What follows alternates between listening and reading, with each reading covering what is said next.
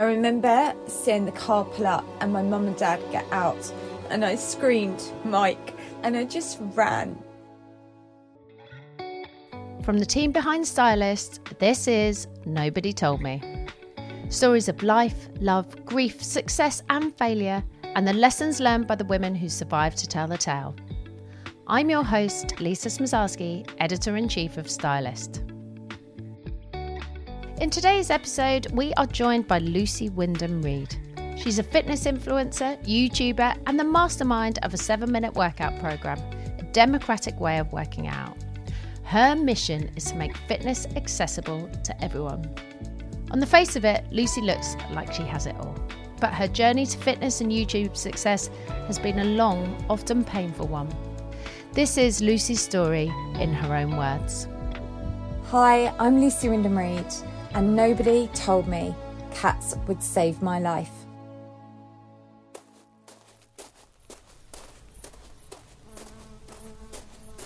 We lived out in the middle of nowhere. We rented a little cottage on a farmland, so I'd have to walk down the end of our drive, and when I'd get on the coach that then took us to school, they'd all sing Fish Eyes and call me Paleface. And, you know, it's funny because really I could have been called a lot worse things. It was the secondary school was where the bullying, you know, and the physical bullying became harder. I think for me, one of the worst ones was being on a school trip away, and there were 2 girls in the school that were the popular kids, and one of them in the dormitories held my shoulders back, called everyone over, and the other one punched me in the face and broke my nose in front of everyone.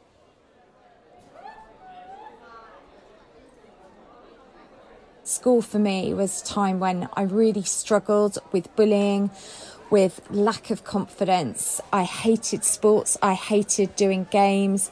The teachers would always pick the 2 most popular people, and then they would get to choose their team, and I would always be the last one stood there. I would find it so frustrating because inside I wanted to be that popular girl. I wanted to be confident, but with bullying, it stopped me feeling like that, and it just made me kind of like hide away and stand further back.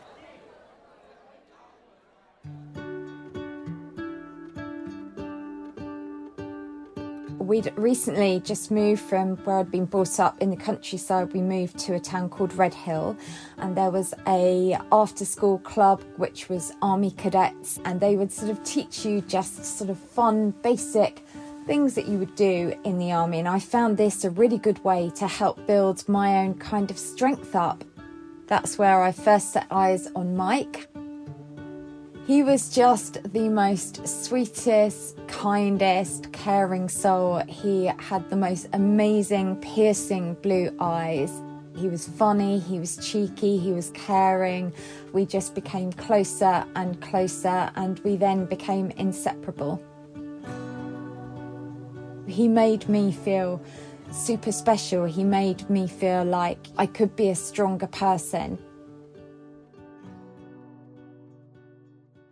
I left school, then I went to go to college, but whilst I was doing it, I just knew that I needed to really challenge myself. And the ultimate challenge was I needed to go and join the army. I wanted to become this strong, fit, confident woman that I knew I could be. And the only way I could do that was I had to throw myself in the deep end. And I remember going home that day and telling my parents, I'm going to go and join the army. And so my dad is a folk singer. My mum is an artist. So they're quite bohemian background, and their faces, I'll never forget them. But, you know, they were like, if it's what you want to do, we'll support you. I would set my alarm, get up early in the morning, go out and do a very little run because I still wasn't really super fit, but I'd started like trying to learn to run and to get up early in the morning. So I was trying to prepare myself for a strict regime. When it came to joining, I'll never forget the day. It was like a beautiful summer's day, and I had to catch the train from Redhill Station to Aldershot, and I had a long flowery dress on, little wheelie suitcase, and as my train pulled in from the south, a train pulled in from the north, and off stepped probably about 30 girls, all short haircuts, tattoos, big rucksacks. I did not look like I fitted in, but I met the most incredible people on that day. I was given an option for the 2 years. I could be a nursing assistant or I could train to do dental nursing. So I actually decided that I wanted to start learning a skill, and I then qualified as a dental nurse. So that was my job whilst I was in the army. I did find it interesting at the time, but then what I started to love more was the fitness. I realised then that actually I was worth picking as number one for those sports that I hadn't done at school, because then I realised I could run. I was able to do push-ups. I was good at sports. It made me feel confident. It made me feel strong. It helped reduce anxiety.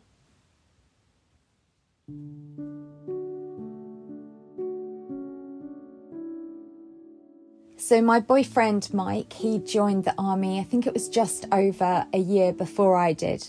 We must have been together at that point, I think about 4.5 years.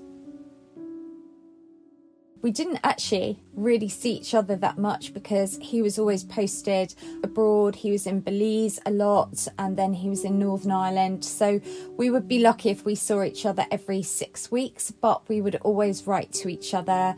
They were those typical airmail letters, you know, the ones where you get the blue and it's the envelope is the letter. There would just be lots of love you. They would be very sweet letters. So it was 20th of August 1992, and it was a Thursday. And I remember that day I'd got the afternoon off from doing dental nursing, and I went and got some nice bits of food, and then I was going over to see a friend of mine who was a nurse in the army, and she was posted at some different barracks near Reading. And I remember just standing in Marks and Spencer's buying the food, and then they had clothing, and I remember just going and looking at clothing and thinking, because Mike was due to come back, I was thinking once I get paid I'm going to treat myself, I'm going to come back and buy that. And had a lovely time with my friend, and I ended up staying there. Whereas normally I would be back at my barracks at Aldershot. And I remember at 2 a.m, there was a knock on the door, and it was one of the corporals saying, "We need you to come over to the guard room." And I was just like, oh my goodness, what's happened? Have I parked illegally? I was like, I had no idea. So as I went over, I just said, I just want to check. There hasn't been a bomb in Ireland, has there? And he said to me, no. And I said, phew, because my fiance's posted in Ireland. I was just worried. And he'd been given strict instructions, all of them, that they were not allowed to tell me what had happened.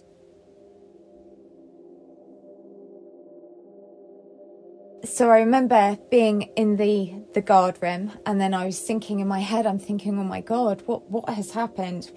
Is it my granddad? Is it my mum? Is it my sister? Is it my dad?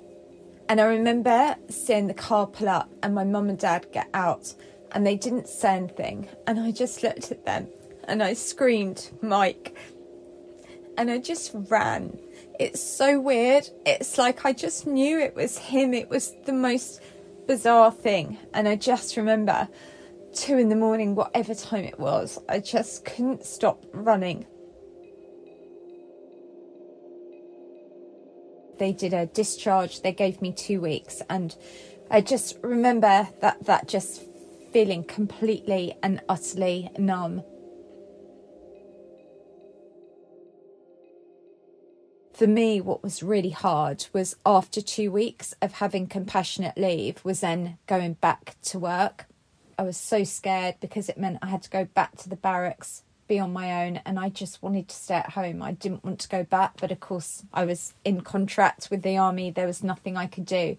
And that first day going back in, I remember the colonel, who was a dentist, called me up to his office, and he said, "You're now back at work, so you get on your personal life, you don't bring it into work." And I always just remember thinking, you know, my boyfriend, my fiance, was shot in the head. He was killed. I know we have to be tough in the army, but a little bit of compassion goes a long way. The first 2 weeks of compassionate leave, you're so numb that actually where the pain, the grief really kicks in is kind of after. That's when I really then turned to my fitness to really help me through that period. Anytime I thought about Mike, it would like break my heart. So it was like the fitness was my distraction. But then the hardest thing was the sergeant had deliberately left out Mike's dental records, and he said, you need to deal with this. This soldier is now deceased. It was something that he could equally have done. And I think that was just like, I need to leave the army now. And it was like, right, I want to come out of the army and I want to learn about fitness. I want to teach fitness. I want to reach out to those people that don't feel confident. I want to make them confident. I want to make them feel good. I want to show people how fitness can help with so many different things.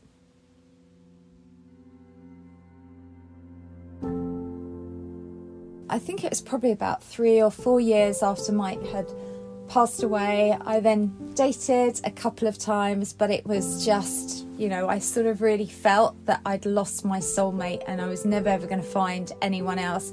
And I was always so scared. And even to this day now, I'm still terrified of loss. So for me, commitment is something that I get very, very scared of.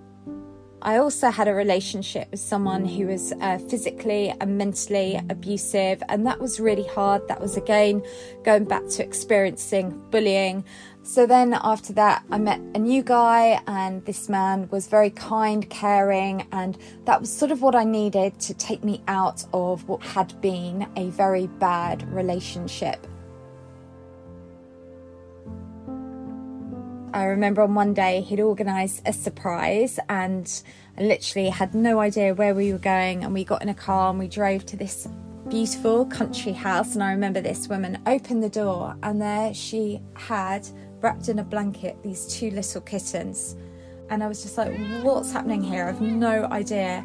And I remember then just holding them to my chest and their big amber eyes just looking. And it's like they kind of looked in my eyes and said, please look after us. And I just fell in love with them. Like, who wouldn't? They were just the most fluffy, loveliest little kittens ever. It took me a while to decide their names, but they ended up being called Princess Raisin and Princess Sultana. They're both kind of like sultana brown and dark raisin. And yeah, I just fell in love with them. They were like my children. And I think what is really funny is that nobody ever told me that my cats would lead me to my biggest career success.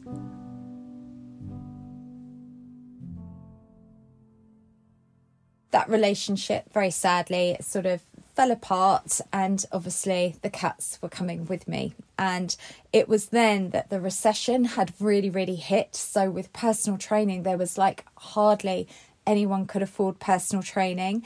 And I'd had an idea of a book. A book had been written, but I wasn't making any money from the book because the publishers were making all the money. I was ripped off a lot, I have to say. And it was getting to a point where I was then really struggling to pay my rent. I didn't know what to do.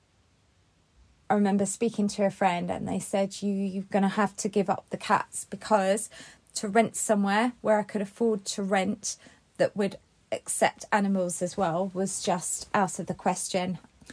And I remember then phoning up the cat protection, and I remember it was just so painful doing it, because it was like I'd had them for years then. They were like children to me. They were my absolute world. And I spoke to this lovely lady and she said to me, we will find you the best home for them. They will be so loved. And it was like, I don't want to let go of them, but I've got nowhere to live. I'm going to be homeless. I literally don't know what to do. And she'd taken my address, had arranged to come round the following morning. And I remember that night sobbing hysterically, not sleeping. And I kind of felt it was like the grief of like losing Mike. I was anticipating this is what I'm going to be going through again. That morning, I remember just waking up and I phoned the cat protection. I phoned the people and I just said, can I just ask, will I be able to go and visit the cats where they're going? And she said, unfortunately, she said, we will not be able to tell you. You won't ever be able to have contact with them again. And that was it. I said, you can't take them. I'm cancelling. Please don't come. They're staying with me. And that day I got up, I got dressed, and I drove round. I drove to several different catteries, and I found the most amazing cattery, which ended up being at the top of Reigate Hill. And this woman was amazing. I broke down in tears. I said, I can't, these are my children. I can't get rid of them. Do you do long-term boarding? Can I have a look? And she said, I will help you.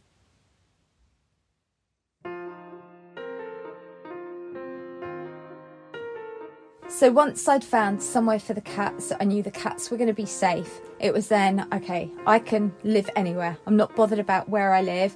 I rented a room. It was just like living in a little room underneath a staircase, and I didn't need anything. All I needed then was a computer, and I was just going to learn how to build a website, how then to create video content, write ebooks, do literally everything. And it was like I'd hit rock bottom, and I just thought, now I'm going to fight. I'm going to do everything in my power like I have done before. And I would work from 6 a.m. till 11:30 at night, non-stop. I didn't have any internet, so I would have to do the video on my phone, and they were very basic. I couldn't even afford tripods, so I'd use cereal boxes as, you know, stands to balance my phone on. And then I would go to a little cafe that had the internet, so I'd buy a latte which would last me probably about 3 hours because it would be so slow to load up the videos, but I would do it every single day. This is my 500 rep workout. It's so easy to do. It simply is 5 different exercises that you do 20 repetitions of. You know, eventually then I was starting to earn an income from this, and I carried on doing that. And then eventually I was able to then find my dream place where I could have my cats with me.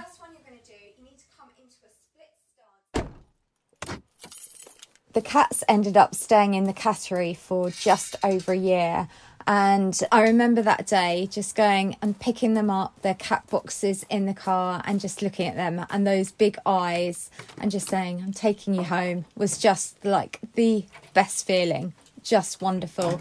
And I think also my favourite was waking up in the morning. Normally I jump out of bed, I'm up early, but that morning I just lay there with them, walking all over the pillows, just crying. It was just magical. It was just, oh, I couldn't cuddle them enough. I had everything I wanted there.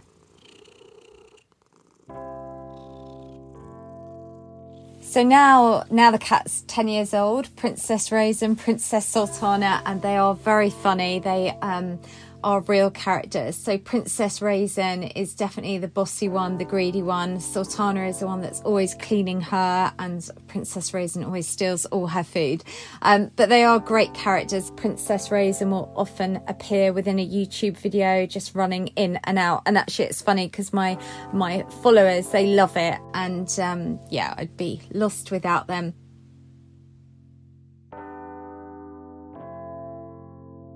So now, years on, I've been able to build up a really successful YouTube channel. I have over 1.3 million followers. One of my videos has been viewed over 66 million times. And, you know, that's my biggest reward. It's not really about the followers. It's just about the fact that I'm helping millions of people worldwide. I think the only thing I would have done differently is I wish I'd done it years and years before. But actually, I'm really grateful to every failure, every knockback, every rejection, because in truth be told, that is what has driven me to become the person I am today. So I think the thing that I've learnt the most is never doubt what you are capable of doing. And I now realise that confidence is the thing that we can all have.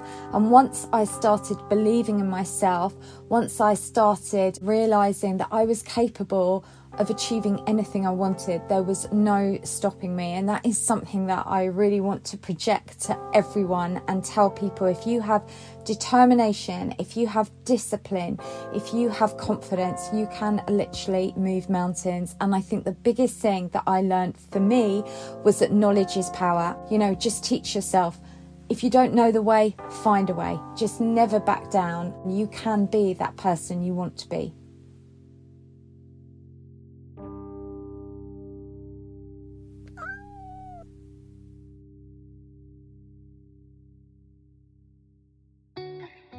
You're listening to Nobody Told Me. I'm your host, Lisa Smazarski, and you've been listening to the story of Lucy Wyndham Reed. I first met Lucy in Stylist HQ. We were sat in a meeting room named after another strong woman, Emmeline Pankhurst, and that was where she told me her story for the first time. I sat in silence for 30 minutes as she shared each of the hurdles she had encountered in life and how she'd grown from each of those experiences. Now, any one of those events in isolation is enough to floor the strongest of us. But in a really gentle way, she told me a story about tenacity, perseverance, and strength in the face of adversity. I was really struck, not just by the casual way that she was telling me about these challenging moments, but how she'd coped. And then, on finally reaching success, how she'd made decisions to turn down money that conflicted with her values or her mission to make fitness accessible to everyone. That bullying she'd experienced at such a young age was always ringing in her ears. Her strength of character is a lesson to all of us. Let your behaviour be guided by your values.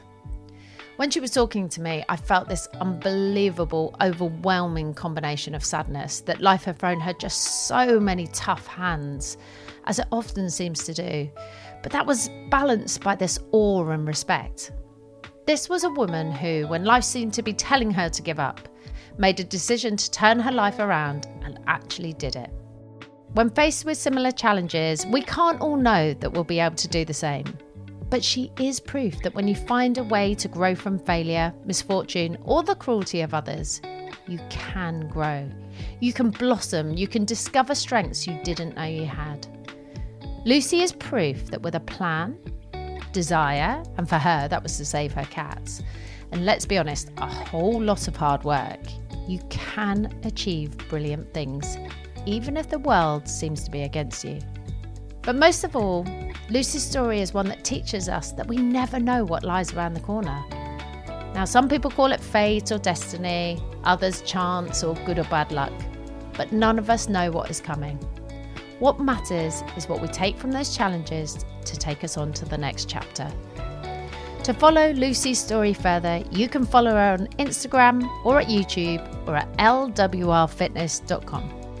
If you have a story and the lessons you learn from it that you want to share in a further episode of Nobody Told Me, or know someone else whose story we should share, email ntm@stylist.co.uk or leave a comment in the podcast store.